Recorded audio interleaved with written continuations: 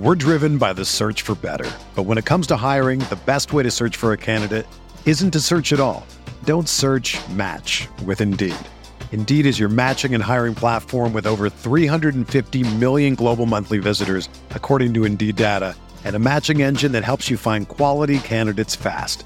Ditch the busy work. Use Indeed for scheduling, screening, and messaging so you can connect with candidates faster. Leveraging over 140 million qualifications and preferences every day, Indeed's matching engine is constantly learning from your preferences, so the more you use Indeed, the better it gets.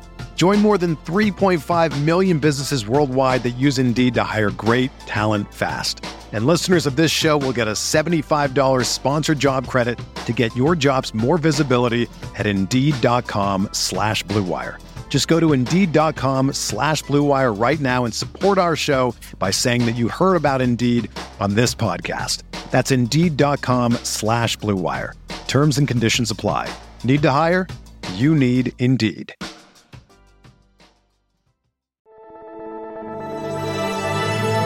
Blue Wire.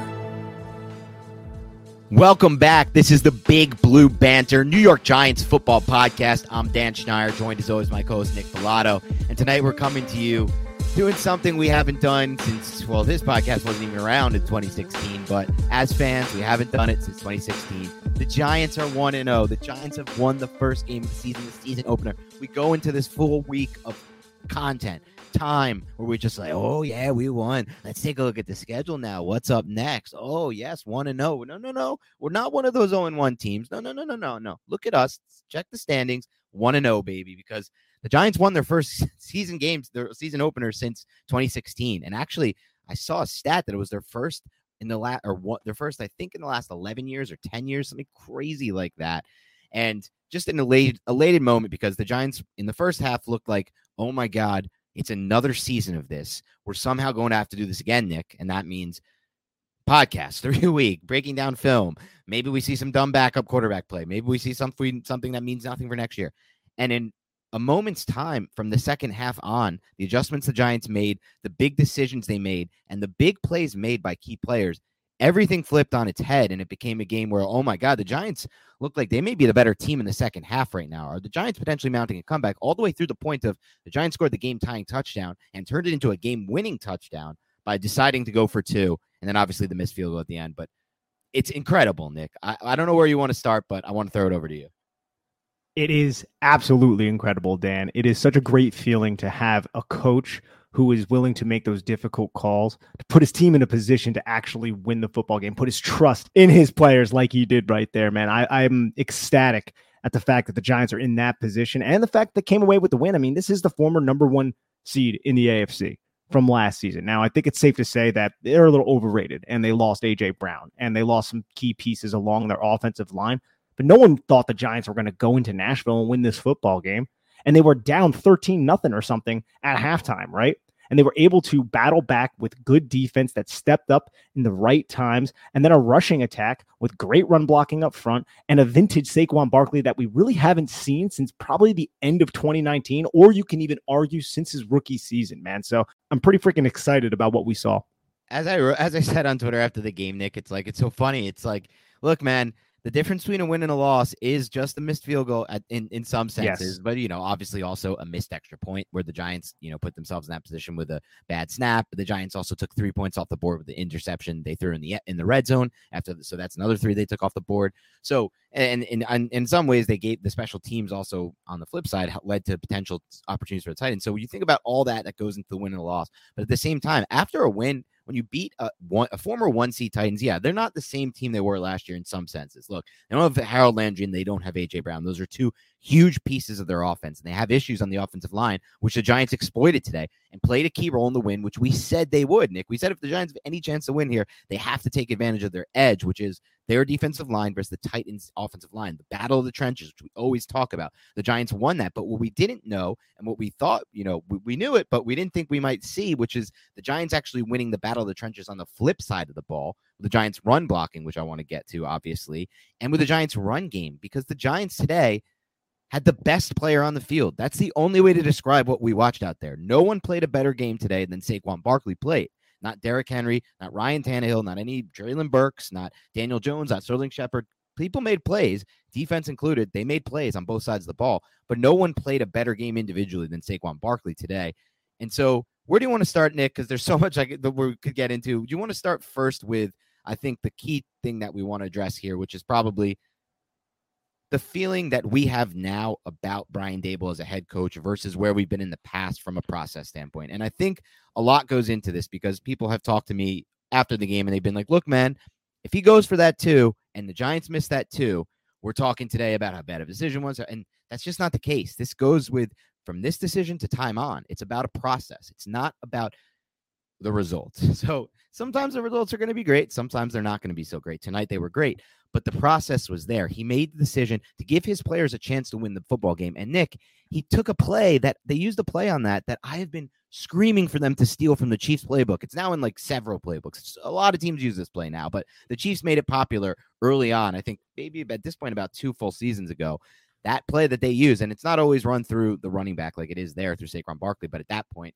Kafka and Daboll were smart enough to be like, look, this play has to run through Saquon Barkley. We give the ball to Saquon Barkley in the red zone, and he's running with confidence and breaking tackles and powering through. And I was so happy to see them steal that play, and it worked so effortlessly. But there's so much that goes into what I thought was impressive about Daboll today. So let me just say a couple more things and get your takes on them. First of all, Nick, I felt like for the first time in a while, the Giants were calm and collected from a time management standpoint. On that final drive where they scored the go-ahead touchdown there, they knew that they could run the ball and they should run the ball, not only because Saquon Barkley was their best chance to win, but because it gives them opportunities to run the clock and force the tight ends to use their timeouts.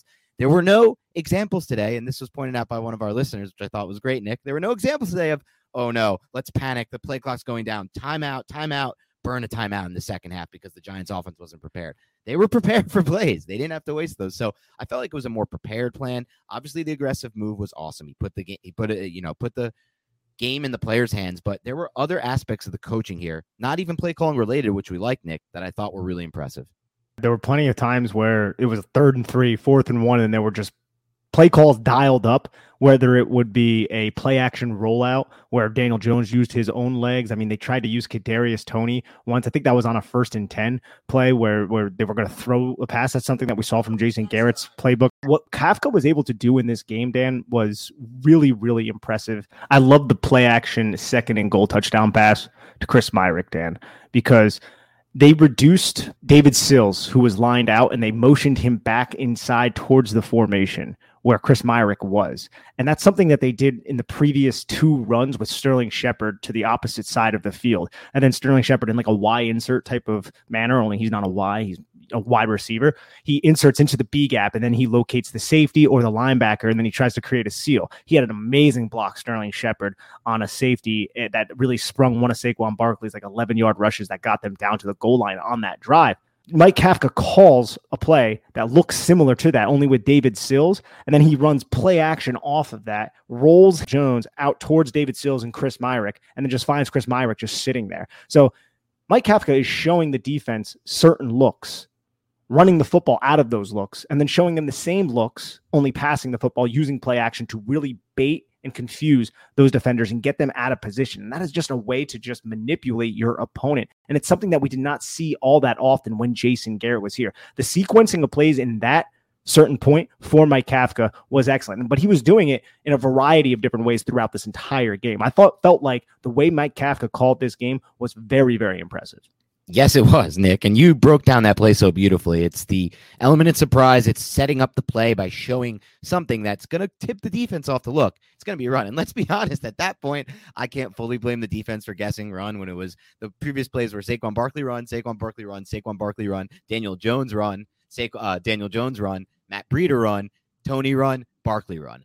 And then quick pass to Barkley just before that. That's like 9 plays in a row right there of just Barkley. And so on that point, if you're the defense, you're going to probably guess that. And just executed so well by doing all the things you said, Nick, to make them so confident that they could guess run there. And we didn't get to see many of those kinds of touchdowns over the last 2 years, Nick. The ones you just talked about where there is a guy wide open And the touchdown takes no skill. It doesn't take any kind of, he's going to catch this, is going to keep his feet in bounds, he's going to catch through the hit. Nothing. It's a walk-in touchdown, as you said, a free square touchdown. We have not seen many free square touchdowns for this Giants team in a long time. And I was just thinking about it as we walk back to that drive, because there's a lot of good things to say about Mike Kafka. And as you mentioned, Nick, look, if this is week one, this was the debut for Kafka. As Daboll said in the offseason, like, yeah, Kafka's going to call plays for week one from the box, but I, reserve the right to maybe take back over play calling. This isn't the type of game that he looks at and he's like, all right, I'm going to take back over play calling. This is the kind of game he looks at and he's like,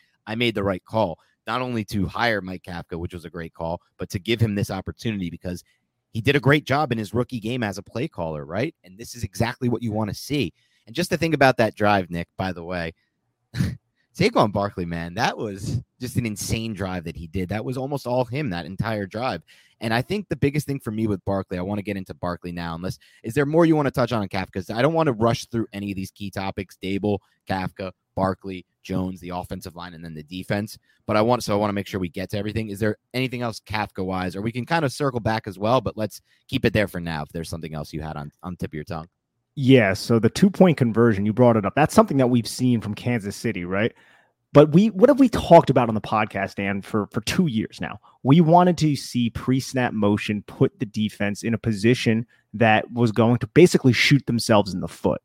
And that's exactly what happened on that 2-point conversion. Mike Kafka motions Richie James, and that brings 31, Kevin Byard, all the way over to that side. But not only does it do that, the read defender on the play is the end man on the line of scrimmage. I don't know what number it is. I think he was like number 53 or something like that. And by motioning Richie James from the left to the right, 53 expands with Richie James. And then he sees, as Daniel Jones rolls in that direction, he kind of wants to close with on Richie James. And what does that do? That removes 53 from the middle of the field where the shovel pass was going to go. So you pull the backside guard, Joshua Ezeudu, who had a pretty damn good game. He was getting bullied a little bit in certain parts of pass protection, but in run blocking, he did really well. You pull Josh Ezeudu from the backside, you just have Saquon Barkley just basically find that space between 53 and then Joshua Ezeudu's block. Saquon Barkley catches the ball, avoids 53, and then just goes right into the end zone, man. You use pre-snap motion to your advantage to get defensive eyeballs off where you want to actually go. And we saw that in this game in little instances like that. But that is a huge high leverage spot that was well executed by Daniel Jones,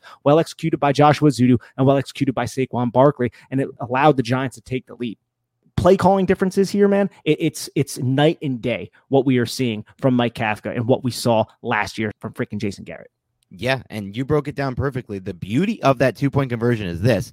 With the way that play is designed, as a defense, there's really not many ways you can play that but allowing for that one-on-one on the backside with Barkley, because every eyeball really should be moving in the direction of where the play is going with Jones and the entire offense. But then it's hard to not give that one-on-one opportunity for whoever the back is or whoever is playing. Because I've seen the Chiefs use a fullback on that play and even a tight end at times. But it's really hard. And what the Giants are doing there is getting Barkley in that situation where he's in that phone booth and Barkley is back to Barkley when he's in a phone booth. He wins those more times than not. That's what we saw today. Barkley in a phone booth was winning again. And that is the biggest difference.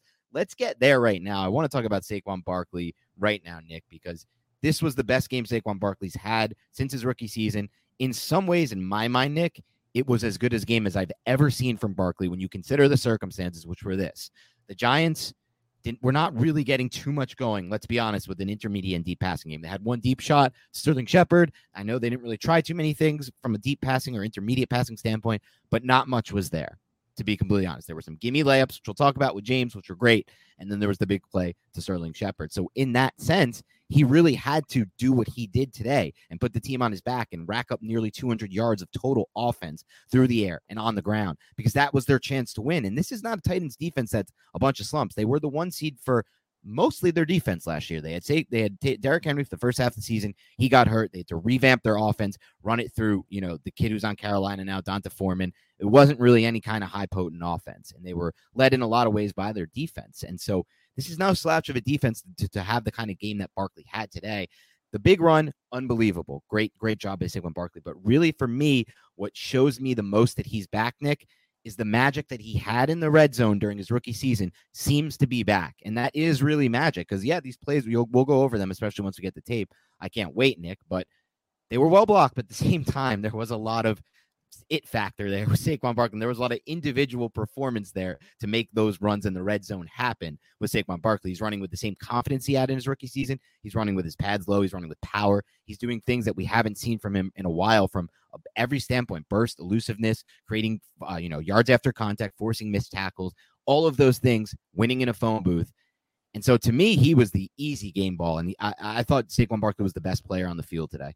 Oh, yeah. He was by far and away the best player on the football field. And I love that one touchdown run. Joshua Ezeudu, I put it up on my Twitter if anybody hasn't seen it. Off the combo block with John Feliciano, man, he just overpowers 97 and throws him to the ground. And Saquon notices the lane between Ezeudu and Andrew Thomas. He just plants his foot in the ground and explodes off it. You want to talk about burst, acceleration, just overall athletic ability wrapped up into one running back.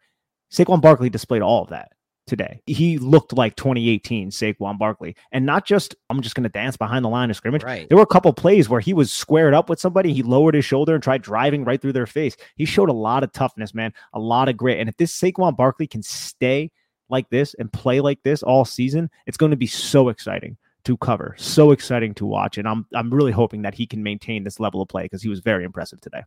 And look, we know, both me and Nick are well aware of the other side of the argument that you can have a running back-based offense in some ways perform at some level. Most of me and our opinion on Saquon Barkley long-term just has to do with playing the numbers, long-term shelf life with running backs, and his injury history. But as far as what he can offer at a fully healthy rate, as he is right now, to an offense, right now, it's kind of sky's the limit, because what I saw today was that same confidence, that same power, that ability to the decision-making really to attack downhill. In a lot of ways, I thought he showed some nuance to his game that he hasn't at times in the past. He ran well behind his blocks at times when I wasn't maybe expecting him to try to bounce out and do something different with it. Now, we felt like, Nick, watching the preseason, that was kind of hammered home by this coaching staff with all the running backs we watched in the preseason. It was a lot of like plant that foot, get vertical, but that's fine. I mean, I'm good with that. Good coaching is really important. We'll talk about that a little bit later with obviously the big coaching moment Brian Daboll had with Daniel Jones after the interception. But overall, it's a different Saquon Barkley we've seen in a while, and he is the focal point of this offense. He should be the focal point of this offense, and it could only get better if what you just said a little bit earlier, Nick, the flashes we saw from Josh Ezeudu, if he continues to flash like that, and he also adds some more consistency that I'm sure the coaches are looking for, specifically from a pass blocking standpoint, that could be raising the ceiling even higher for a Saquon Barkley type. If you now have a guy like Josh Ezeudu in there who can perform the kind of block that you broke down on that play and then start to give you maybe 2, 3, 4, 5 of those in a game to help spring him, in addition to what you're getting from the Neals and the Thomases and the Glowinskis in the run game, and even, Feliciano. So I'm very excited about the Giants run game right now, as excited as I can remember. And Saquon Barkley today proved why. And just to circle back a little bit with Kafka, because this is kind of married to Saquon Barkley, think back to those first couple drives, Dan. They were pretty ugly. I mean, you had the 3rd and 5 conversion to Wan'Dale Robinson. It felt like Daniel Jones did a really good job. I think that was on the second drive, if I'm not mistaken. But the pass rush of the Titans was just all over the Giants. So what did the Giants do? They slowed the game down, which isn't something that we love, but it's all contextual, right? You want to slow the game down to force those defensive linemen of the Tennessee Titans to read before they attack, before they pin their ears back and go after Daniel Jones, because nobody up front was able to block Jeffrey Simmons in the first quarter and going into the second quarter. Nobody can handle that dude's power, his flexibility, his speed. He's rare, dude. He's so fun to watch. The Giants were just running the football at them. What happened? They couldn't really rush the passer. They didn't really get after Daniel Jones after that strip sack fumble. Right. Not that much, right? And that's a credit to Mike Kafka too, for changing things up a little bit. He was running to the perimeter. He was attacking the A gaps. He was pulling Josh Ezeudu. He was inserting players. He was using a bunch of different rushing methods to spring Saquon Barkley and allow his best player, Saquon Barkley, to thrive. Saquon Barkley was just south of 200 yards, man. And I think a lot of that was on him. But at the same time, I feel like the play calling really put him into a position to maximize the opportunities.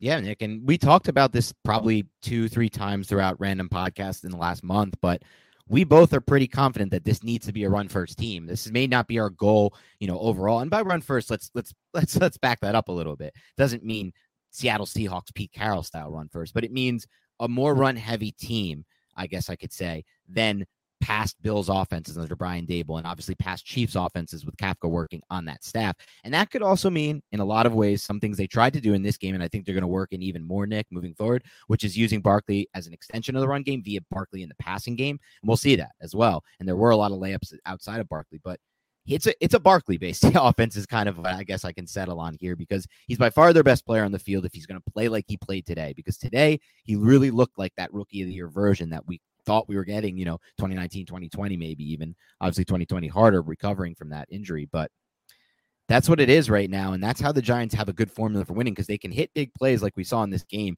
if they can recognize where those opportunities are and make those plays. And let's get to that right now if you want to, Nick. Let's get to Daniel Jones today in this game. Obviously led the Giants to a win, had finished the game with a touchdown and an interception. Or I'm sorry, 2 touchdowns and an interception. What were your thoughts overall on Daniel Jones today? I thought Daniel Jones was fine. He wasn't asked to do a ton. The interception is going to be the one thing that really sticks out. It's because Daniel Jones has made mistakes like this in the past. If you remember, before even last season, I guess after the 2020 season, we talked about just the mistakes that Daniel Jones makes in terms of turning the football over in high leverage situations like the red zone. You throw that football and you try to squeeze it back shoulder after the Tennessee Titans give you an absolute gift by fumbling a punt. Like that's, I have to imagine that's what Brian Daboll is like kind of yelling at Daniel Jones, or at least discussing with Daniel Jones about, right? It's like, dude, we're given a gift and then you're just going to be reckless with the football. If you want to put that back shoulder, you got to put it back shoulder, bro. You got to throw it low to the back shoulder. Like that cornerback, he's kind of on top of Saquon Barkley's route, but he's squared up basically with Daniel Jones. He's eyeing down Daniel Jones. He's baiting that. He wants that. And that was just a terrible decision. I'm sure Daniel Jones would be the first person to say that was a terrible decision. But I felt like he was fine. I felt like he was Daniel Jones in a win. I don't have any delusions of grandeur about Daniel Jones becoming Justin Herbert or anything like that. I felt like he did a great job reading the coverage with Sterling Shepard and finding Sterling Shepard on that deep post. I felt like that was a great job. I felt like he did a good job on that 3rd and 4 to Wan'Dale Robinson that I was talking about before, where he was able to maneuver the pocket and kind of get Jeffrey Simmons to run past his face, find a throwing window, deliver the football to Wan'Dale Robinson. Hopefully he finds the football field soon after the knee injury that he suffered. But overall, I just felt like it was fine. He was resilient enough to go out there and then convert the Chris Myarick touchdown. Yeah, it's interesting. It felt to me like there was a really big high moment, and you touched on it, which was his recognition of the play that he was able to hit for Sterling Shepard. It may have not been the greatest ball ever. Obviously, we know Sterling Shepard had the full stop for the pass, but the ball did get out there, and it got to a position where Shepard could catch the ball, reset his body, and then cut back, and then ultimately score a touchdown. So to me, that's fine, especially given the fact that, I've seen plenty of quarterbacks either overthrow that pass, Nick, or kind of underthrow it. And most importantly is what you said anyway, is that he recognized that opportunity was there based on the aggressive look the Titans gave him and how it looked post snap as well, where he's like, all right, I have an opportunity for this deep shot. I'm going to take it. That was his high moment. Obviously, you talked about the low moment, which we'll talk about a little bit more in a second, but I do think, when he's 17 of 21 with 188 yards, 9 yards per attempt, a lot influenced by the Shepard play, but still 17 for 21, like you said, did what he was asked to do in this game. He wasn't really asked to put this on his back. He was asked to put it on Saquon. They put it on Saquon Barkley's back. Of course, Saquon Barkley had more total yards than Daniel Jones threw for. So ultimately, it's a solid game. You can't, at least the way I look at it, as you said, obviously this doesn't really impact any long-term opinion or anything like that, but he made some big plays on 3rd downs. I thought one of the best plays he made, even though it wasn't the greatest ball, Nick, but it was still a good play, was the ball that Richie James dropped before the punt return fumble by the Titans. I mean, it got there and it was a tough throw. Like you said to me before the podcast, and we discussed this, one of Jones's best traits is and has always been his grit and toughness in the pocket. He will take hits while making throws, and he will make throws knowing that he's going to take a hit. I thought he did a lot of that today, especially in the first half when the pass protection was worse, as you broke down, Nick, before the Giants were able to establish that running game and force the Titans to keep the, to be honest, as far as their pass rush went. So all of those things combined, I would say a pretty good game for Jones for sure in his first game. But I do want to talk to you about the interceptions. We talked about the high moment, which was the touchdown pass to Shepard. On the interception, I was curious if you thought that Daboll's conversation with him, because, I'll be honest, I thought it was excellent that Daboll got in his face and gave him some really hard coaching. That's something that I think has been needed for Daniel Jones since he first got here. I've never been a big believer in the babying process of quarterbacks when they come into the NFL. I know people are like, no, you can't draft backups, good high backups. You can't put competition around him. Don't do any of that. Then it shows you're not confident in them. I always think like if they're going to be a great quarterback, competition's only going to help them, and hard coaching is only going to help them. And he's needed it. He needed in that spot. Like you said, he can't make that decision. But I wonder if there was anything technique-wise in your mind, Nick, that he might have said to him, because obviously, like you mentioned, that ball can never be thrown in that spot. If you look at the play that I saw the replay of, and obviously we're waiting for the All-22, but the broadcast angle, there wasn't much to work with within that route combination on that time. There wasn't anything glaringly open. You could look at it and say maybe he had a small window to throw Golladay, but at the same time, he did catch the snap, stare down Saquon the entire time before throwing a ball with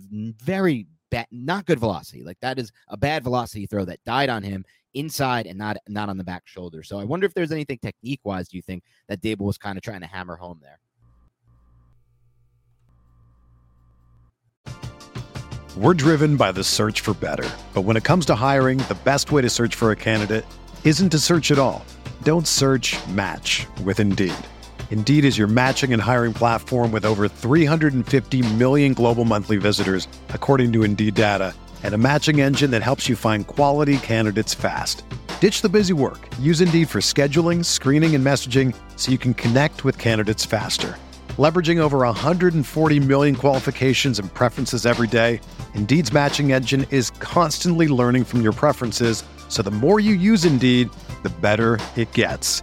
Join more than 3.5 million businesses worldwide that use Indeed to hire great talent fast. And listeners of this show will get a $75 sponsored job credit to get your jobs more visibility at Indeed.com/Blue Wire. Just go to Indeed.com/Blue Wire right now and support our show by saying that you heard about Indeed on this podcast. That's Indeed.com/Blue Wire. Terms and conditions apply. Need to hire? You need Indeed. You may start noticing there are strange tall boys of beer in the bottled water section of your local stores. Well, it's not beer. It's actually mountain spring water from the Alps, and it's called Liquid Death. You may see your coworkers cracking these open at the 9 a.m. stand-up meeting, but again, not beer. They're just parched, dehydrated, or just downright thirsty, and they're drinking the new mountain spring water brand called Liquid Death. Go get Liquid Death at your local Woodman's, 7-Eleven, Roundy's, or Hy-Vee, or find a Liquid Death retailer near you with their store locator tool at liquiddeath.com. Just use the promo code BIGBLUE. So go to liquiddeath.com/BigBlue if you want to try this tasty new Liquid Death. What's going on, Big Blue Banter listeners? Do you like to place bets and find ways to optimize your betting experience? Well, then oddstrader.com is the place for you. OddsTrader is a place to compare odds from all the major sports books. You can also compare the different sign-up codes and promotions from sports books to get the best deal. OddsTrader offers handicapping, play-by-play updates, player statistics, key game statistics, live scoring and tracking, projected game day weather, and Bet Tracker allows you to keep records of all your games and betting activity. So if you like to place bets and you want to get the most out of that experience, go to oddstrader.com and use the promo code BlueWire. That's oddstrader.com/BlueWire. OddsTrader, the #1 site for all your game day bets. I'm not sure if it was technique-wise or if it was just you have to be better with your reads there. You have to realize where 37 is and his leverage that he has on Saquon Barkley. Like, Saquon Barkley wasn't threatening 37 vertically. Like, 37 can sit. He can squat right there and just kind of flash his eyes to Daniel Jones and then just use space to just force Saquon Barkley towards the sideline because he was in good position there. Like, it was like a little bit of a motion by Saquon Barkley at the snap. 37 follows him and like matches him the entire time. Just a really poor decision from Daniel Jones. There was nothing that was happening on the football field that would suggest that Saquon Barkley would have had a chance at that football, especially with the way the ball was placed. It was just kind of lofted out there, like weakly, like not a lot of velocity. It wasn't really towards the sideline. It was just basically thrown directly at the cornerback. So it was a really bad play by Daniel Jones. And like we said earlier, I think Daniel Jones played fine on the whole, but that was one that he would want back. And it's also one that, you know, we've seen Daniel Jones be careless with the football in this area of the field before, and we don't want that to continue. So I'm sure Dable gave him an earful. And like you said, I'm glad that he did. And hopefully Daniel Jones can learn from it. Yeah, and ultimately, that was really his only major mistake. He had a read on a third down that he missed that I thought he could have hit, where he was kind of a little slow in the pocket and then ran into a sack. But other than those two plays, I really didn't see much bad, which is obviously a good sign because he executed the layups, which we knew they were going to give him in this offense. And speaking of the layups, man, Richie James played a big role in this. I thought 5 for 59, executing those layup type plays for the Giants. He did have the one drop where he could have definitely secured that ball, even though it did a little bit. It's not anywhere near a perfect ball. Let's be honest about it, but he still has to catch it every time. But besides that one mishap, Richie James served well in that role. I wonder who's eventually going to play that role because obviously, as you mentioned earlier, Jones had a really good play. We thought at least to convert that third down to Wan'Dale Robinson. And maybe it's Robinson's role. It was supposed to be Robinson's role, or eventually maybe the plans are for it to be. We don't know what that injury is going to be like. He said it's nothing after the game, but I've heard players say injuries are nothing before, and it actually ends up being something. We'll wait for kind of the MRI there. X-rays don't typically show anything, but that's an interesting role that I'm curious to see who's going to play it. Today it was Richie James playing that role. I thought he did a good job in that role, Nick. What were your thoughts on his job in that role and kind of some of those layup throws that the Giants worked into this offense? Yeah, I appreciated what I saw from Richie James. 5 for 59, had 6 targets, one important drop on third down, as you said. But he looked like Richie James, man. He's spry, he's quick, he's explosive. My issues with Richie James, if I were to have issues, would be in contested catch situations. I don't know how effective Richie James can be. And I base that just on the film I've seen from Richie James over the years and a little bit that we saw during preseason where he was in a contested catch situation and he just didn't come down with the football, or he was moving laterally and had cornerback right on his hip and he should have made the catch. If he was a really good receiver, he would have secured that ball, but he didn't. So I think that could be something that plagues him. But I liked what I saw from Richie James. I think the bigger question that surrounds Richie James is why is Richie James the player in there and not Kadarius Toney? If you listen to the post-game presser, I think I don't remember which beat reporter it was, but they pressed Brian Daboll on it. And they were like, oh, so is he just being managed because of the injuries? And Brian Daboll's like, no, we have wide receiver packages, personnel packages, and he wasn't in these personnel packages, and we used him in the personnel packages that we wanted him. Basically saying, from a health standpoint, it has nothing to do with them managing his reps. And what that says to me, Dan, is that Kadarius Toney might not be up to speed on the playbook. That has to be the reason, right? If it's not a managing of reps, I guess you could say maybe it's because he wasn't there a lot during training camp. Maybe that's a reason why, and maybe that's a reason why he might not be up to speed on the playbook. But I found that comment from Daboll during the post-game presser interesting because we did not see a lot of Kadarius Toney. I don't even know if he played 10 snaps. Yeah, I think that, like you said, Nick, we could tell right away as fans watching that game, it had nothing to do with the injury. Kadarius Toney caught the football or touched the football. He didn't catch the ball. He had no passing targets in this game, which is not ideal in my opinion, but obviously that will change. Hopefully that's, as you said, and I'll get into in a moment probably, Nick, kind of up to him at this point, to be completely honest. But when he did touch the football in those design plays, he showed exactly the kind of upside that he has. The design play where he was supposed to throw the football on that trick play. First of all, it was a really heady decision by Kadarius Toney. He may not be as far along as he probably should be, and I'll get to that again in a second in that playbook and with the timing with Daniel Jones and everything like that. But it was a heady play to not try to do anything crazy with that ball, throw an interception, to tuck it down. And then in classic Kadarius Toney fashion, he somehow turns what should be a 6-yard loss into 4-yard positive gain. And that's just been Toney ever since he touched the football, when he's been healthy and able to stay on the field. A guy who has insane stop and start ability. This is anyone. I was watching with a few friends today. Literally everyone's like, damn, it's amazing to watch him stop and start on a football field. It's a next level athlete. It's the best athlete the Giants have on the field by far after Saquon Barkley right now. And it's not even close. But as you said, I got to be honest with you, Nick. I feel like this is not that acceptable. Your job is to learn a playbook in time for the season. You know who did that? Wan'Dale Robinson. You know who did that? Kenny Golladay, Richie James, Chris Myrick. I don't want to say Chris Myrick, but any of these receivers who are playing on the field. I mean, hell, they felt comfortable putting Sterling Shepard on the field, a guy who barely practiced with the team the entire summer. And yet he was further along wherever they feel he needed to be to get more snaps. And that's not Exactly. And that's on him. This is his job. This is his livelihood. He's expected to do this. And so I'm not going to sit here and criticize the kid because I don't know the details fully of the story. None of us do. We'll never know. Brian Daboll's not going to tell us, and he's not going to tell us. And the beat reporters aren't going to get a beat on this type of thing. But all I know is what I see on paper. And what I see on paper, Nick, is Wan'Dale Robinson, Richie James, Sterling Shepard, a bunch of other people far along enough in the playbook to play a lot of snaps, and Kadarius Toney not. And it's obviously an issue. I hope it's something can resolve itself fast. Maybe this is kind of like Brian Dave will kind of be like, a little kick on the butt. Like, let's get going, buddy. You got to be out here, but you got to be out. If you want to be out here, you got to prove that you can be out here type of thing. Yeah, and it's speculation on our part. It could be something else. It's just when you think about it, Kadarius Toney is by far and away, from a receiver standpoint, the most talented guy that the New York Giants have. Why would he not be out there much more, right? So, like, that's just kind of us speculating, but I mean, it's definitely plausible. It's definitely plausible, and I think it's a problem for the Giants right now when they're dealing with an injury with Wan'Dale Robinson right now. We don't know how serious it is, but again, he says it's not serious. Maybe he's back this week. I feel like that's going to miss at least maybe a week or two, right? Even if it's not serious. And when you have a situation where, let's be honest, the Giants weren't really able to get the passing game moving through the receivers today. They had 2 receptions for Sterling Shepard. One was a bomb.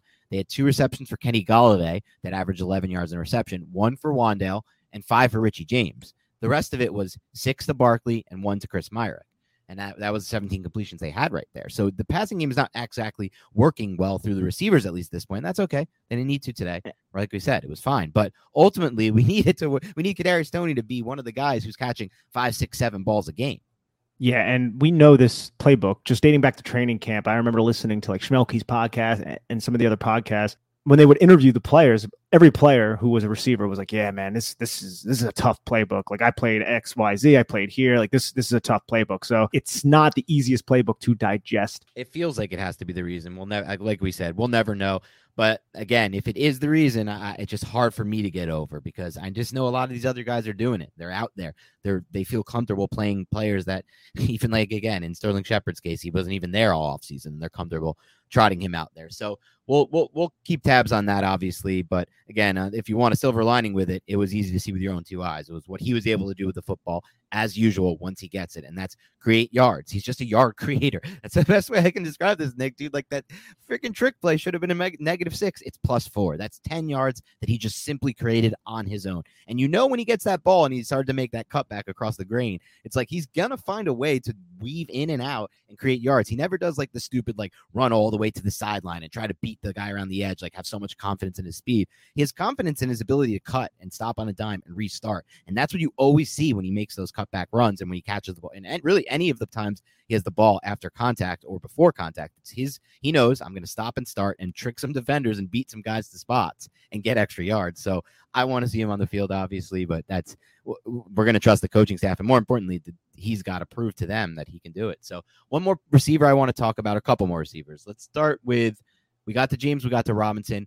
Golladay today, Nick, not much to say except for this. Shout out Kevin Appenzeller. I was watching the game with him, big-time Giants fan, listener of the podcast. And before the game, we were joking around, and he wanted me, and we're just having fun with it. And he's like, wanted me to set a line over-under for Kenny Golladay receiving yards. What do you think I predicted, Nick? Ooh, I would say 31 yards. 19.5. I'm Vegas level good. The dude had 2 for 22. I hit a Vegas level type vig there, right there. Like, put a Vegas line on that son of a gun. 19 yards, and he got 22. So I was pretty close, or 19.5 I had. So he got to 22. Not ideal, obviously, but like we said, it wasn't that type of game plan. Sterling Shepard, another receiver I want to get to, Nick. One of the easiest players I've rooted for since he got to the Giants and in this exact period of since Shepard was drafted until now. By far and away, one of my favorite Giants. Was really happy when they came to terms to keep him here. Was shocked and surprised and pleasantly surprised with his ability to get back on the field for a season opener, despite not really practicing, despite coming back from such a major injury in such a short period of time. Thought he looked pretty good out there, man. The touchdown he had was pretty vintage Shep. I know they're not really using him that crazy yet. Like, if he can get back to full health, I think he could, again, play that layup role that Richie James is playing right now better than anybody on this roster. In my opinion, he plays that role the best. And so eventually maybe it gets there, but it's such a good story right now. Dude, the block I put on Twitter that he threw on the 2nd and 5 run with like a minute and a half left in the game, he just motions in and then just squeezes between the tackle and the tight end, Daniel Bellinger, I believe it was. And he just absorbs this dude and then just creates a seal. Barkley hits it right off his ass, dude. Great read by Barkley. Just an excellent, tough block by Sterling Shepard. Like, does anybody embody just being a tough SOB, a New York Giant, a blue-collar type of wide receiver than a Sterling Shepard? This dude does not get discussed enough in terms of his blocking ability. The guy is always downfield throwing blocks. The guy is always doing the dirty, gritty type of work, man. Like I'm so glad that he's back here being a New York Giant. I think he sets an excellent example in the locker room. And with plays just like that, yeah, you had the touchdown, but little plays like that, you throw a block in line that springs a Saquon Barkley run to set up the game-winning touchdown. That's an awesome play. If anybody hasn't seen it, go check out my Twitter. Yeah, Nick put up a great clip, and that's been the case for him his whole career. I think with the exception of maybe Ike Hilliard, he's the best pound-for-pound blocking receiver I've ever seen on the Giants. Pound for pound, of course. I mean, usually you've had you expect the blocking receiver to have the frame for it. He doesn't exactly have the frame for it, and it just doesn't matter. You saw him make an insane block if you watch the clip on Nick's page, and obviously go look at it if you haven't. But he's also made plays in the past where he's chased down, like ran down long Saquon Barkley breakthroughs and made blocks downfield. Just full effort plays. He just gives everything to every block he ever tries to make. And he's easily you can see it as a fan. I think we all have seen this and can see this. I know some people have been and are down on Sterling Shepard because he never stays healthy for a season. And in some ways, some people have told me they're down on him because he's just never really proved to be that alpha they maybe thought or hoped they could get from an early second round pick. Like, it's happened in the past with the Michael Thomas, AJ Brown, whatever. I get all of that. But at the same time, you can't say that when he's on the field, he's not one of the players giving the maximum effort compared to the rest of anybody on both sides of the ball throughout the years, because he gives maximum effort, not just when he's running his routes and making his catches. He gives maximum effort as a blocker too, despite his size, as you said, Nick. So yeah, it was awesome to see. And he's trending toward having a really cool comeback story for the Giants, I think, this season. I want to talk to you a little bit about the role of the Giants run blocking in this game, because we talked all about the receivers. We talked a little bit about Saquon Barkley and the kind of explosive impact he had on this game, and Daniel Jones as well. But what about the run blocking? Because this wasn't exactly an easy matchup. I know they're down Harold Landry, but Harold Landry is more of a pass rusher anyway for the Titans. And so we did think this was the one way to get to them. But at the same time, you still have to execute. You still have to execute those blocks. So what was some of the things you saw that really impressed you about the run game and has you feeling like maybe we do have one of the better run games in place that we've had, at least for week one of a season, a while? Again, like we had that stretch in 2020. I don't want to take anything away from it, where Wayne Gallman was running his butt off. But as far as from week one, like that week one moment when you start the season, this is the best the run blocking has looked in a long time. Yeah, I brought up a lot of what I wanted to say just when we talked about Mike Kafka, but I love the fact that they were using the zone read. They were using the RPO. I felt like Daniel Jones operated well with both of those decisions. I think the first play of the game, he probably missed an opportunity to keep the zone read because the backside end crashed pretty hard on Saquon Barkley. That's neither here nor there, though.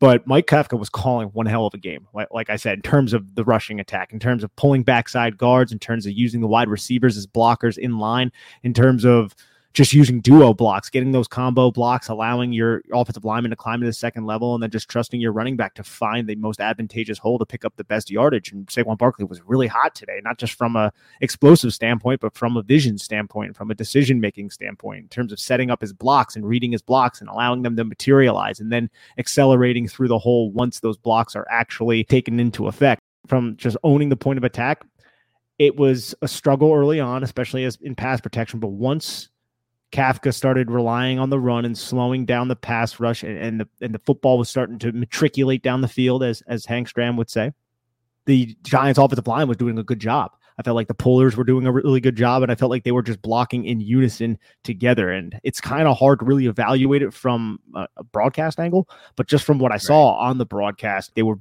pushing bodies and creating holes. And it wasn't even just like one defined hole, like there were multiple holes. Tennessee also was being very aggressive in trying to stop Saquon Barkley, and the blocking and Saquon Barkley was making that aggression pay. And also the play calling of Kafka, because when they were really getting overly aggressive, really crashing hard down the line of scrimmage, what was it? Boot, play action, rollout, Daniel Jones pick up a couple yards, or there was a crosser coming from the backside. And I felt like the play calling really took advantage of the fact that the defense was trying to overcompensate for Saquon Barkley. I think you said that perfectly right there at the end, Nick. Like, it may have not been Daniel Jones' best day as a runner. I actually thought this was one of the worst I've ever seen Jones as just a pure runner for some odd reason. I don't know what it was. Maybe he's playing a little hurt or something. I don't know. I'm not speculating on that, but it just felt a little like he wasn't running the same. But at the same time, I was so excited for them to have the confidence to call those plays, because that's free yards in the NFL. When you have those QB runs, it's free yards.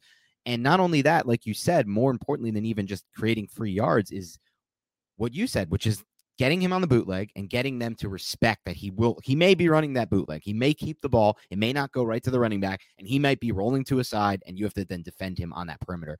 And eventually Jones is going to get in a groove from a runner. We've seen it enough in his profile that he's going to get in that groove and make defenses pay. Like, he averaged 4.2 yards per carry over 6 carries today. If he gets 6 carries a game, which I think is definitely feasible for him, and I think they're considering that a big part of the offense, just like they did with, just like Dable did at least with with Josh Allen over in Buffalo, he's going to break some bigger ones and he's going to have a better average. And that to me is also pretty exciting because 238 yards on the ground today for the Giants over 32 carries. That's a 7.4 yards per carry average. That's not what we've seen in a long time from the Giants. Nearly 250 rushing yards and just completely controlling the line of scrimmage from a run game standpoint. Not everything was perfect, like you said, but they did spring a lot of big blocks. They made a lot of good plays. I thought on the long Barkley run, I want to see this one on tape, Nick, because I thought Glowinski did an excellent job executing his assignment on that long run that was almost for the touchdown.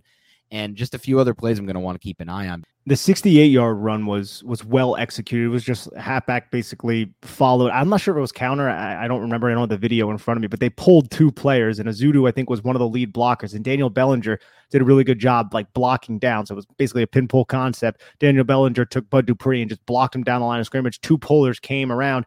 Ezeudu kicked out the number 26, I think it was. Can't remember who it was, but they led block and just took out the linebacker. So it was basically a one-on-one between the alley defender and Saquon Barkley. Saquon Barkley just outran him to the sideline and just accelerated upfield. Could have took that one and housed it, but it was a good pursuit by one of those defenders. But man, little things like that, dude. The fact that you can spring runs that we haven't seen sprung since 2020, really. And even then it was pretty sparing. It wasn't something that happened every single game. Right.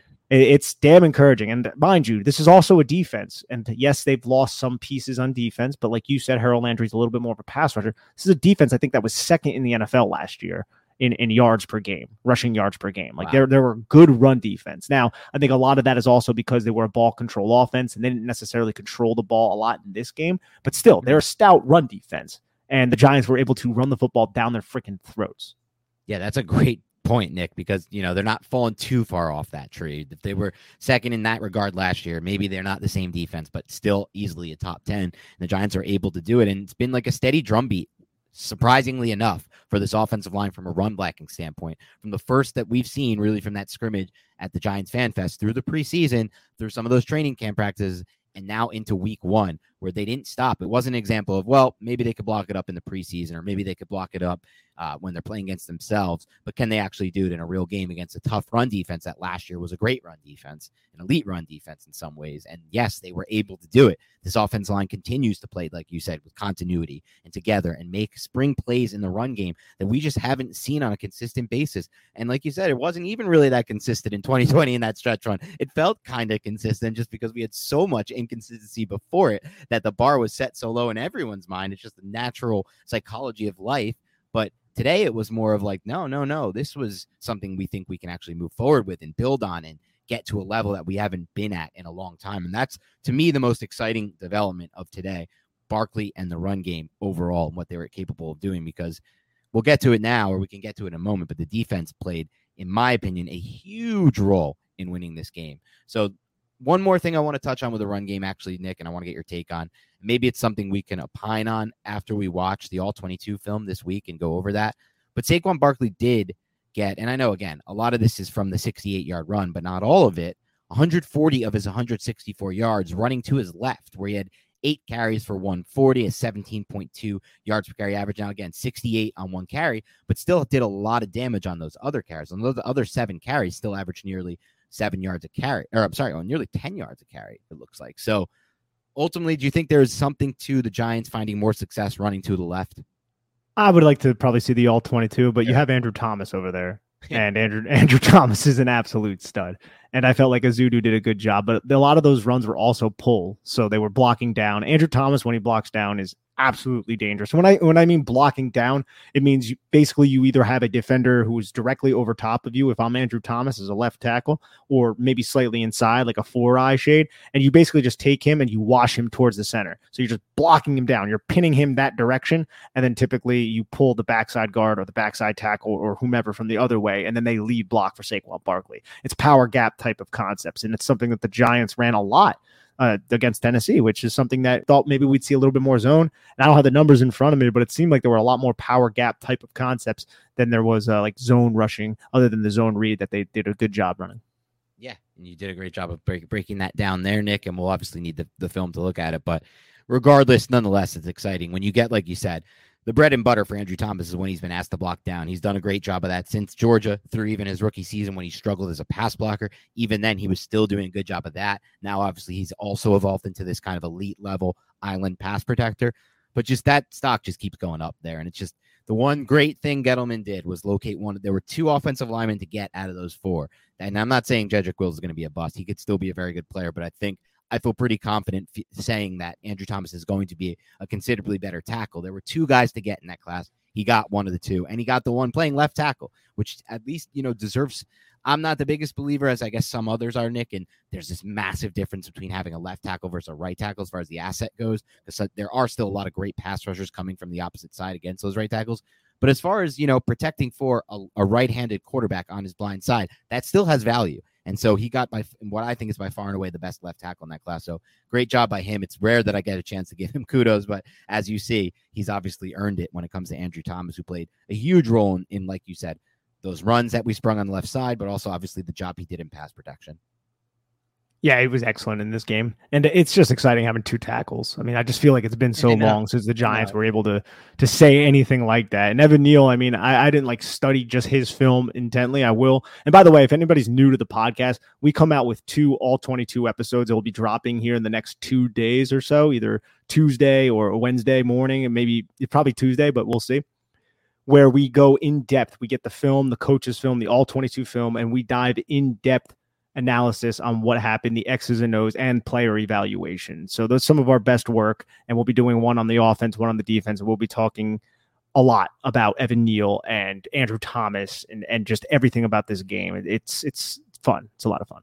And Nick nailed it. That is the goal. That is the core of the podcast. The core is we watch this all 22 coaches film, we dissect it, we run it back, we talk to each other about it, and then we talk about it with you on the podcast. And the goal is to show the how and the why of what happened, because we all see Saquon Barkley have this long touchdown run, but we want to uncover the how and the why, because that can lead us to what's going to happen. We hope that it can help us predict what's going to happen in the future and what the Giants should do in the future. And so I'm really excited to dive into that. It's so good. I love those on winning game days, Nick. Like for me, it's such a different watch when I'm doing the film on the losses versus the wins. It's just such a different watch. You want to know the crazy thing too, Dan?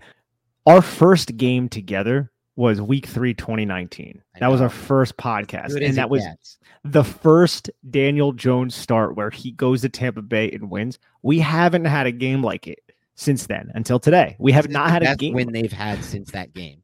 It's insane. Crazy, Bro, we've been doing Big Blue Banter, it seems like forever. And that was the first game we ever covered together. And I honestly believe that today is the best win that we've seen since then. Yeah, it's by far and away the best win we've seen since then. It's been the most meaningful win we've seen since then. That was an insanely meaningful win. I don't think this game, I was talking about a little bit online with a couple of our listeners, Nick. I don't think this game can surpass that one, because that one has a lot of other things attached to it. Like I had ungodly hopes and optimism for Daniel Jones after that game. I put him on an insane pedestal. I'm like, oh my God, what did I just watch today? Did I just watch a quarterback roll to his left and connect with a receiver, Darius Slayton, 60 yards down the field for like a game win for a bomb that gives him that was ungodly. That was one of his best throws of his career. Throw of his career, most likely. So far, at least, it was the best throw of his career, I think. I can't think of anyone I would put above it. And that one will be tough to top, but this one's close, man. This one is the best win since, because again, they went into this, started as 5.5-point underdogs, or you really started, I think, as 5 it was. And that line jumped all the way up, almost to 7. Everyone was betting the Titans. The quote unquote sharp money was coming in on the Titans. And how can you blame them? Giants were without their best 2 pass rushers. They have a weird left guard situation. They have no NFL level linebackers, to be completely honest, and coverage, at least. We saw that exposed today, and that will continue to be exposed all season. They don't really have what they need yet at corner. And overall, despite all of that, they came in, they beat a 1 seed from last season in the AFC in their home. Like, that's just an insane victory to pull off. So it's amazing to be a fan right now, I think, of the team at this stage, because after this win, Nick, I look at it like the Giants, it's at least now in the realm of possibilities, Nick, that the Giants can fight for a wild card spot. This is not me saying that I'm doing a full 360 or full 180 flip here and be like, they're making the wild card. I guarantee it. We're 9-8. That's my new prediction. But I'm saying is what this gives us is the possibility in our head, right? If they can go on the road and beat a Titans team, why can't they beat a Panthers team? Why can't they beat a lot of these weird, pretty bad quarterbacks that are on the schedule right now? Dude, they got Dallas on Monday Night Football without Dak Prescott. Most likely. Yeah. They're going to have Dallas now, potentially without Dak Prescott. Who knows if that's 1 or 2 games? It's almost definitely going to be the week 3 game against Cooper Rush. That to me now becomes more winnable as well. And that was one of the tougher games left on the schedule, right? It's like Titans, Cowboys times 2, Eagles times 2. Maybe the Washington football team can beat Baltimore, of course. Packers. And Minnesota. And right. And it's like all the other games feel, at least after this one to me, like they can win, because if they can, again, this is one of their tougher wins to overcome, especially week 1, especially on the road, especially against a team that's like coming in with the same coach and the same kind of culture in place. This is a tough spot for the rookie coach coming in.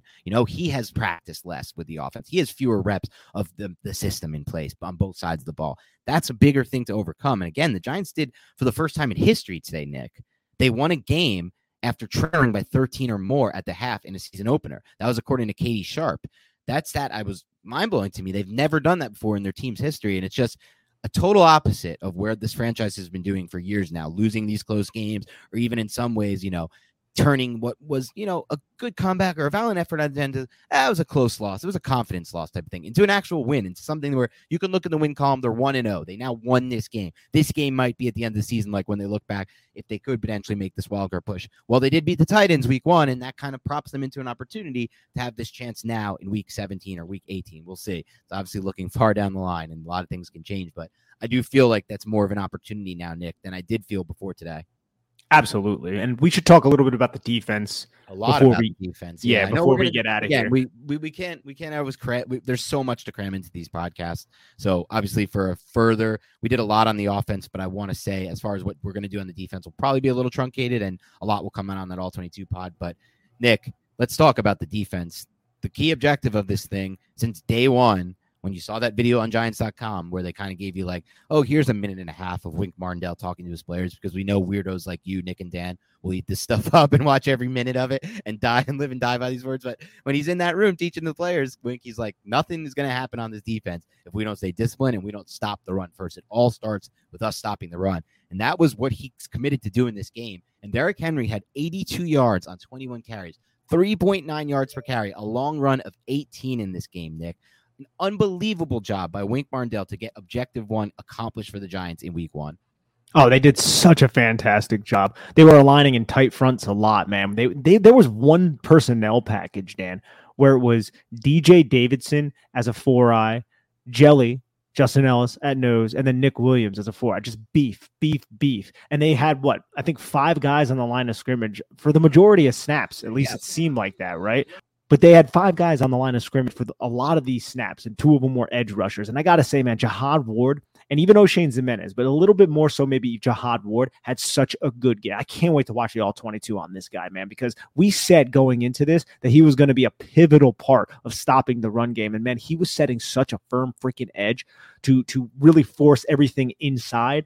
And when you do that, when you set that edge, whenever a tackle tries to get you off, you set that edge like, okay, you can try to bounce it outside, but I'm here to just shed this, and then I'm going to force you and elongate your path towards the sideline to other contained defenders, and we're going to make a tackle. You cut that stuff back inside where you have Justin Ellis, DJ Davidson, Dexter Lawrence, Leonard Williams, and then the linebackers penetrating gaps. That's a way you clog up rushing lanes. And they did a really good job, the Giants, just stopping Derrick Henry in his tracks. And the defense, they have their issues, man, and we'll go over that in a little bit. But in terms of the run defense, they came up huge in several different spots, but none bigger, Dan, none bigger than the first drive of the second half when it was 13-0, and the Tennessee Titans hit a 7 or 8 yard play on first down. I think it was a run too, and we're like, oh my God. And then they tried to do a halfback pitch, tied down and called a halfback pitch to Derrick Henry, and Dexter Lawrence made one heck of a play. He tracked Derrick Henry down the line of scrimmage and tackled him to set up a 3rd and 1, I think. And that's when Derrick Henry kind of bobbled the wildcat snap, and then he ended up getting just swarmed by Giants defenders. That sequence of plays right there was huge for the New York Giants. And what a great individual effort for Dexter Lawrence. And again, that's not going to show up on the stat sheet other than just a tackle, but that is a gigantic play from a gigantic man. Yeah, and you're right. Sometimes it's harder for us to realize that in the moment, I think, because if you look at something the Titans did, for example, in the first half, where they really drained the clock out on one of their touchdown drives, if the Giants don't get that stop there with that sequence of plays, they may turn that into some kind of long drive where we're losing 6-7 minutes of game clock. And that's the difference in the end. The Giants don't have time to make the comeback because game clock is churning and they're probably putting 3 points on the board via field goal or even 7.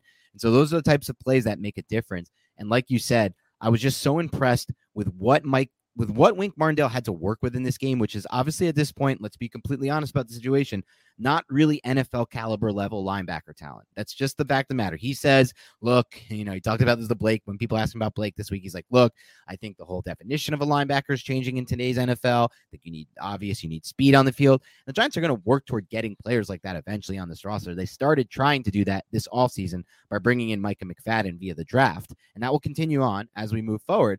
But right now, he doesn't really have great stuff to work with at linebacker. It's showing up even more in the passing game, and I think it will continue to, where they're at an even bigger disadvantage. But as far as this goes, they shut down a run game despite not really having great linebacker play. That's a big thing too. Like you said, a lot of it was game plan. A lot of it was schematics from Wink Martindale, keeping 5 guys on a line of scrimmage, having those beefy packages like you talked about. And it sounds weird to say that, but I'm going to say it anyway. Those beefy we're clipping that, bro. Beefy packages. Beefy packages like you're talking about on the defensive line, where they have those 3 guys up front, condensing the line, making it so difficult for this run game to get going at all costs. And why not? That should be the game plan in a game like this. When you're looking at the matchup, make it that constrained, right? Like, you don't need to open it up and broaden it up and be like, well, maybe we need to worry about Robert Woods, who hasn't practiced with the team at all. It's coming off a major injury. Maybe we need to worry a lot more about Treylon Burks. Maybe we need to worry a lot more about Austin Hooper and whoever else, the guy with the long name that sucks, Westbrook-Ikhine or whatever that I hate,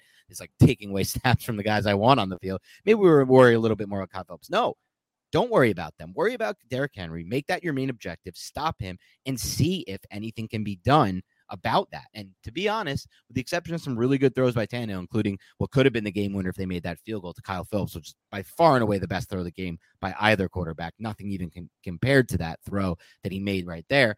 Besides some plays, they really didn't do a good job of taking advantage of how aggressive the Giants were in stopping Derrick Henry. And that's why it was the right game plan and the right game planning by Wink Martindale, who I thought had, again, you talked about Kafka, had a great debut game for the Giants on that side of the ball. I thought Wink had a great debut game for the Giants on the defensive side of the ball. A lot of key third down stops, a lot of forcing them into field goals in the red zone, and a lot of situations where he showed that he understood the right idea to beat this Titans team right now. I felt like Todd Downing did a good job taking advantage of that aggressive style from Wink in terms of stopping the run in the first half, specifically the first quarter. I mean, they drove down the field. How many times did Tannehill roll out bootleg action, get rolling to his side, and then there was just a wide open crossing route because the Giants were running man coverage, and it's difficult to cover the horizontal cross in man coverage, especially when you're pursuing the run, and that's your main objective. But then he kind of strayed away from it a little bit and just went to pounding the rock with Derrick Henry. And the Giants did a good job, got them in, third and manageable. And then what they do, they rose to the occasion when they had to. The Giants defense was very opportunistic in terms of stopping the Titans in those third and short, in those third and manageable type of situations. And I'm very proud and happy for them in those situations, especially in the red zone too, forcing those field goal attempts and just coming up big.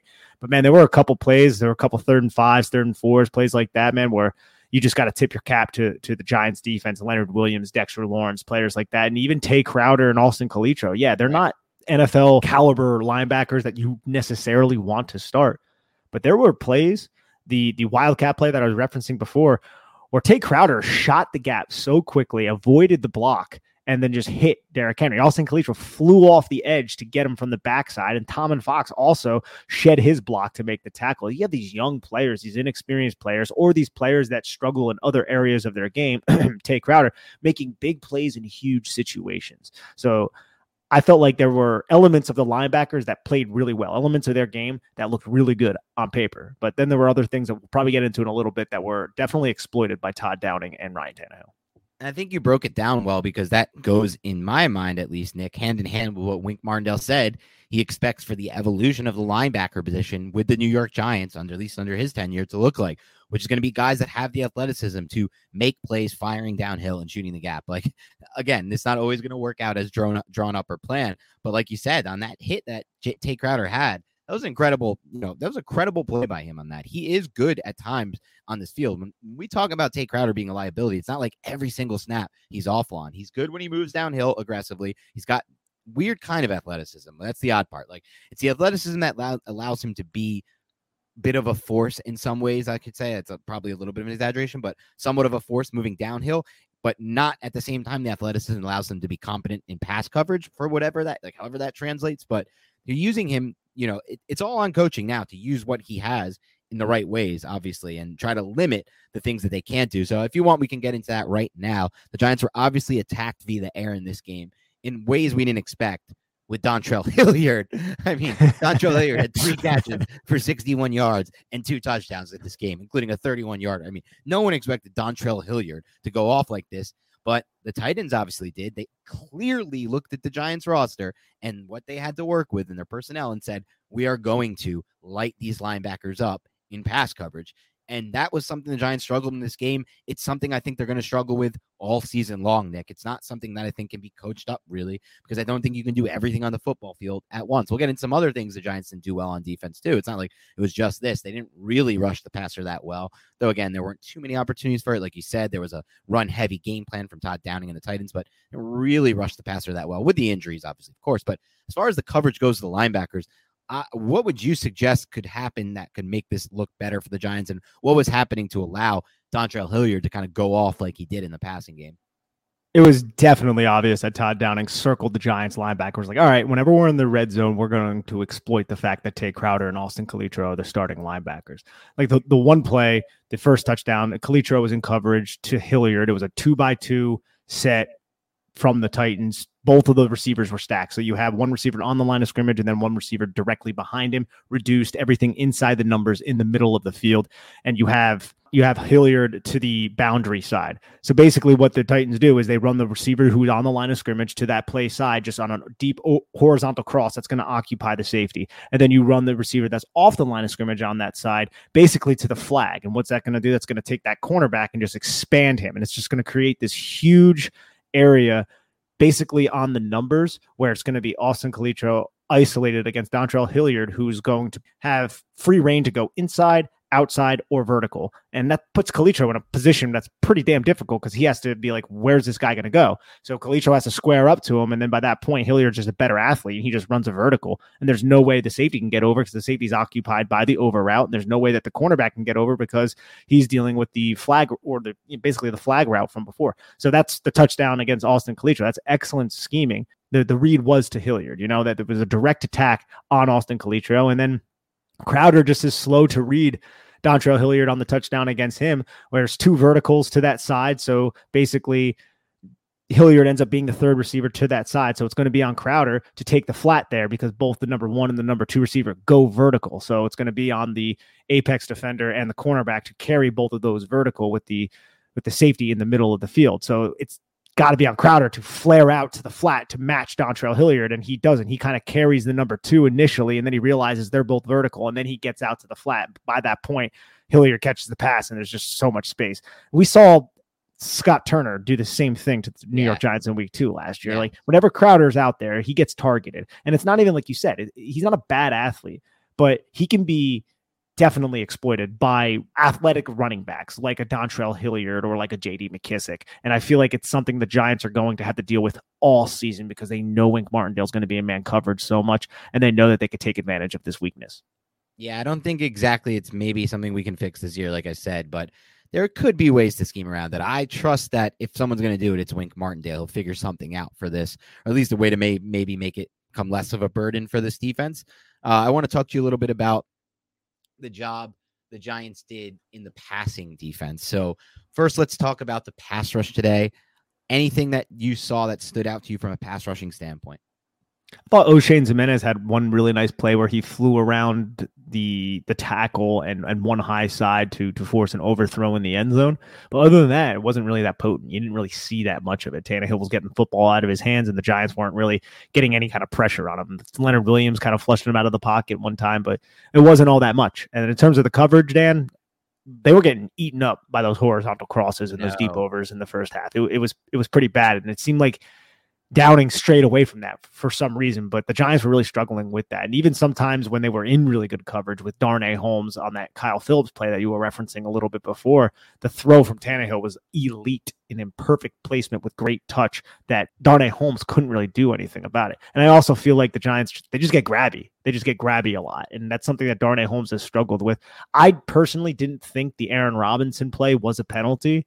And it wasn't called either, but I know a lot of people were discussing that. Do you remember that play with Treylon Burks, who was like running vertical, and everyone was like, "Oh wow, they missed a call there." I was like, I don't really think so, man. It looked to me like Treylon Burks was falling down on the play, and then like Robinson, they kind of got a little tangled up. I was actually good with that no call, and call me a homer. I don't really think I am, but I don't know. I don't know what your thoughts are there. No, you're not a homer on that. I was getting super frustrated on that last drive just because it was like, and the Giants always find a way to lose these. You have to be. I at least, Nick, had to be convinced that it could happen before I could believe it. I had to see it actually happen. The Giants win one of these close games where they make these plays at the end and they give you that hope, and then it doesn't get snatched away. We had it last year with the Saints. We had it this year with this game so far, 1-for-1 on it. But I was getting frustrated when they were just calling, these drive extending penalties. The Giants had multiple of them in this game. That obviously, but those were penalties, though. No, they were penalties, right? Yeah. Those ones actually were penalties. I don't mean frustrated from the standpoint of, the ref screwed us. Frustrated with the Giants for committing these penalties, type of thing. More so is what they were. Yeah. 100%. No, I was in the same boat because every time a penalty flew out, I was like, that better be a freaking penalty. I'd like get all stand up, my chest all bowed out and stuff. And then I'd see the replay, I'd be like, oh yeah, that's I know that same thing happens to me. Like, all right. I can't really say too much about that one. All right. We're going to talk a lot more about the defense on the All 22 podcast breakdown of the defense this week. So I think we can get off there and we'll talk a lot more specifics there. Let's talk overall takeaways. Anything else we might have missed here, Nick, or just things you want to say? I would say this, Nick, just to start this off and kind of get the juices flowing, the conversation flowing in at least one direction. It would be this. Today I saw what I was hoping to see at times, eventually at least, from Joe Judge and the regimes before him that have failed, which is an aggressive play-to-win style from a coaching standpoint. That's exactly what Daboll gave them today. He said it before they got the ball back on that final touchdown drive. He told that, or he had already decided he was going for that 2-point conversion if the Giants scored a touchdown. And he threw that out there to his players, and they said, F yeah. That's what they said, because that's what these players are going to say. They're not going to worry. Just like Daboll said in the press conference, I thought he did a great job saying this after in the press conference. I think he said, Barkley said he's a man of his word. He said he's going to put the game in the players' hands, and that's exactly what he did by going for 2.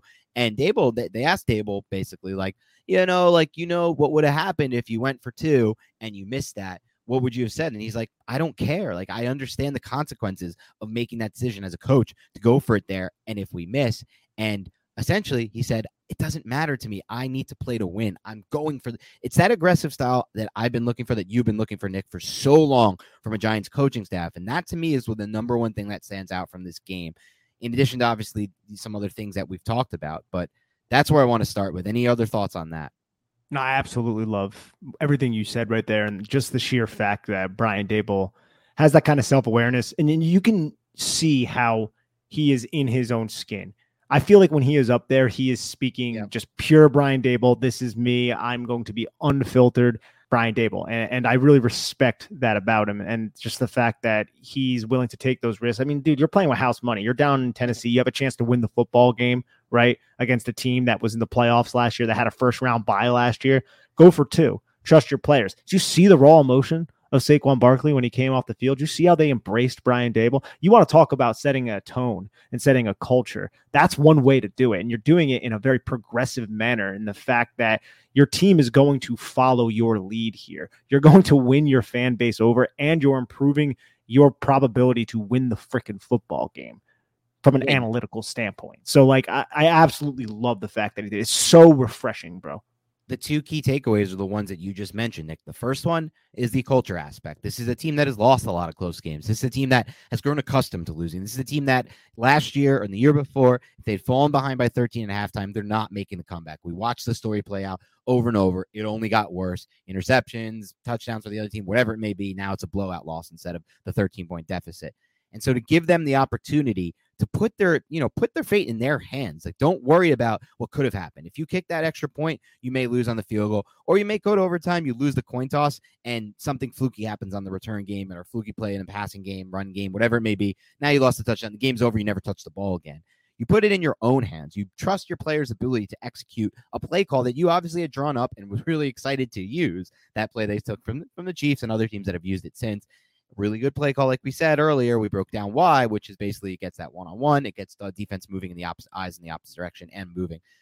And you execute it. And that's what he did with his players. That's the first aspect. It's, what does this say now? Well, we went for the win. We got aggressive. We got the win. And now we come out of this game. The Giants can win this game, right? Saquon Barkley, like you said, he was elated. Sterling Shepard, I watched him walk off the field. He's been through a lot of tough times and losing seasons and losing cultures with the Giants. He was elated to get off the field. You give them the opportunity to turn that narrative around. But like you also said there, Nick, the key also was that it's analytically the correct decision. Because listen, here are some of the options if you go for the extra point there. The options are you hope to stop them after you tie them. But even if you do, there's an if end to it. Because even if you do, or an even end to it, even if you do stop them, Nick, now you're hoping to win the coin toss in overtime. There's another compounding factor you have to hope for to work in your favor. And that's why I like the decision here to get aggressive. I know it's not always going to work. It's not really always about if it always works. It's about if the process gives you a better chance to win the football game. And today it literally did, because if they miss that, if the same thing happens, they go for the extra point, they miss that field goal. Who knows if the Giants win that game in overtime? I'm not overly confident. I don't know if you are. They could. Maybe they could. Maybe they couldn't. They were the better team in the second half, but it's far from a guarantee. So that's what I really liked about the decision, those two factors the most. All right, anything else on the Giants here today before we wrap this thing up and look forward to the next games? No, I would just encourage everybody to listen to the All 22 podcast. Everything is going to be broken down, and it's going to be a ton of fun. Yeah, it really is. And again, just such an awesome game to come out of here. The Giants now winning this first football game, getting to move on to what I feel is going to be, Nick, the best atmosphere at MetLife Stadium. I call it Giant Stadium still. I don't care. It's just more fun in my head to call it Giant Stadium. I grew up going to Giant Stadium with my dad. I walked up those spirals. That was the GOAT, Giant Stadium. Whatever, MetLife. It's going to be a crowd there that hasn't the atmosphere, the vibe is so different going into this as 1-0 versus 0-1, especially given all of the losing seasons before this, because you lose this game and let's say it continued. Thank God it didn't. Let's say it continued like it did in that first half, Nick, and ended up like 26-10 or 31-10. You walk in that stadium next week, even just week 2, the season is far from over, but the atmosphere just isn't the same after a blowout loss in 0-1. But you come off an upset victory where you were nearly a full touchdown underdog in their house on the road against the former 1 seed. Now the atmosphere is a totally different thing for what is very legitimately a winnable game against Baker Mayfield and the Panthers. It's not every game the Giants play they're going to win type of thing, but they can win this game. And I can't wait to see what that atmosphere is like, because I haven't seen that at Giant Stadium in so long. And my brother's going to that game. I'm super jealous of him, because that is going to be a really fun game to be at.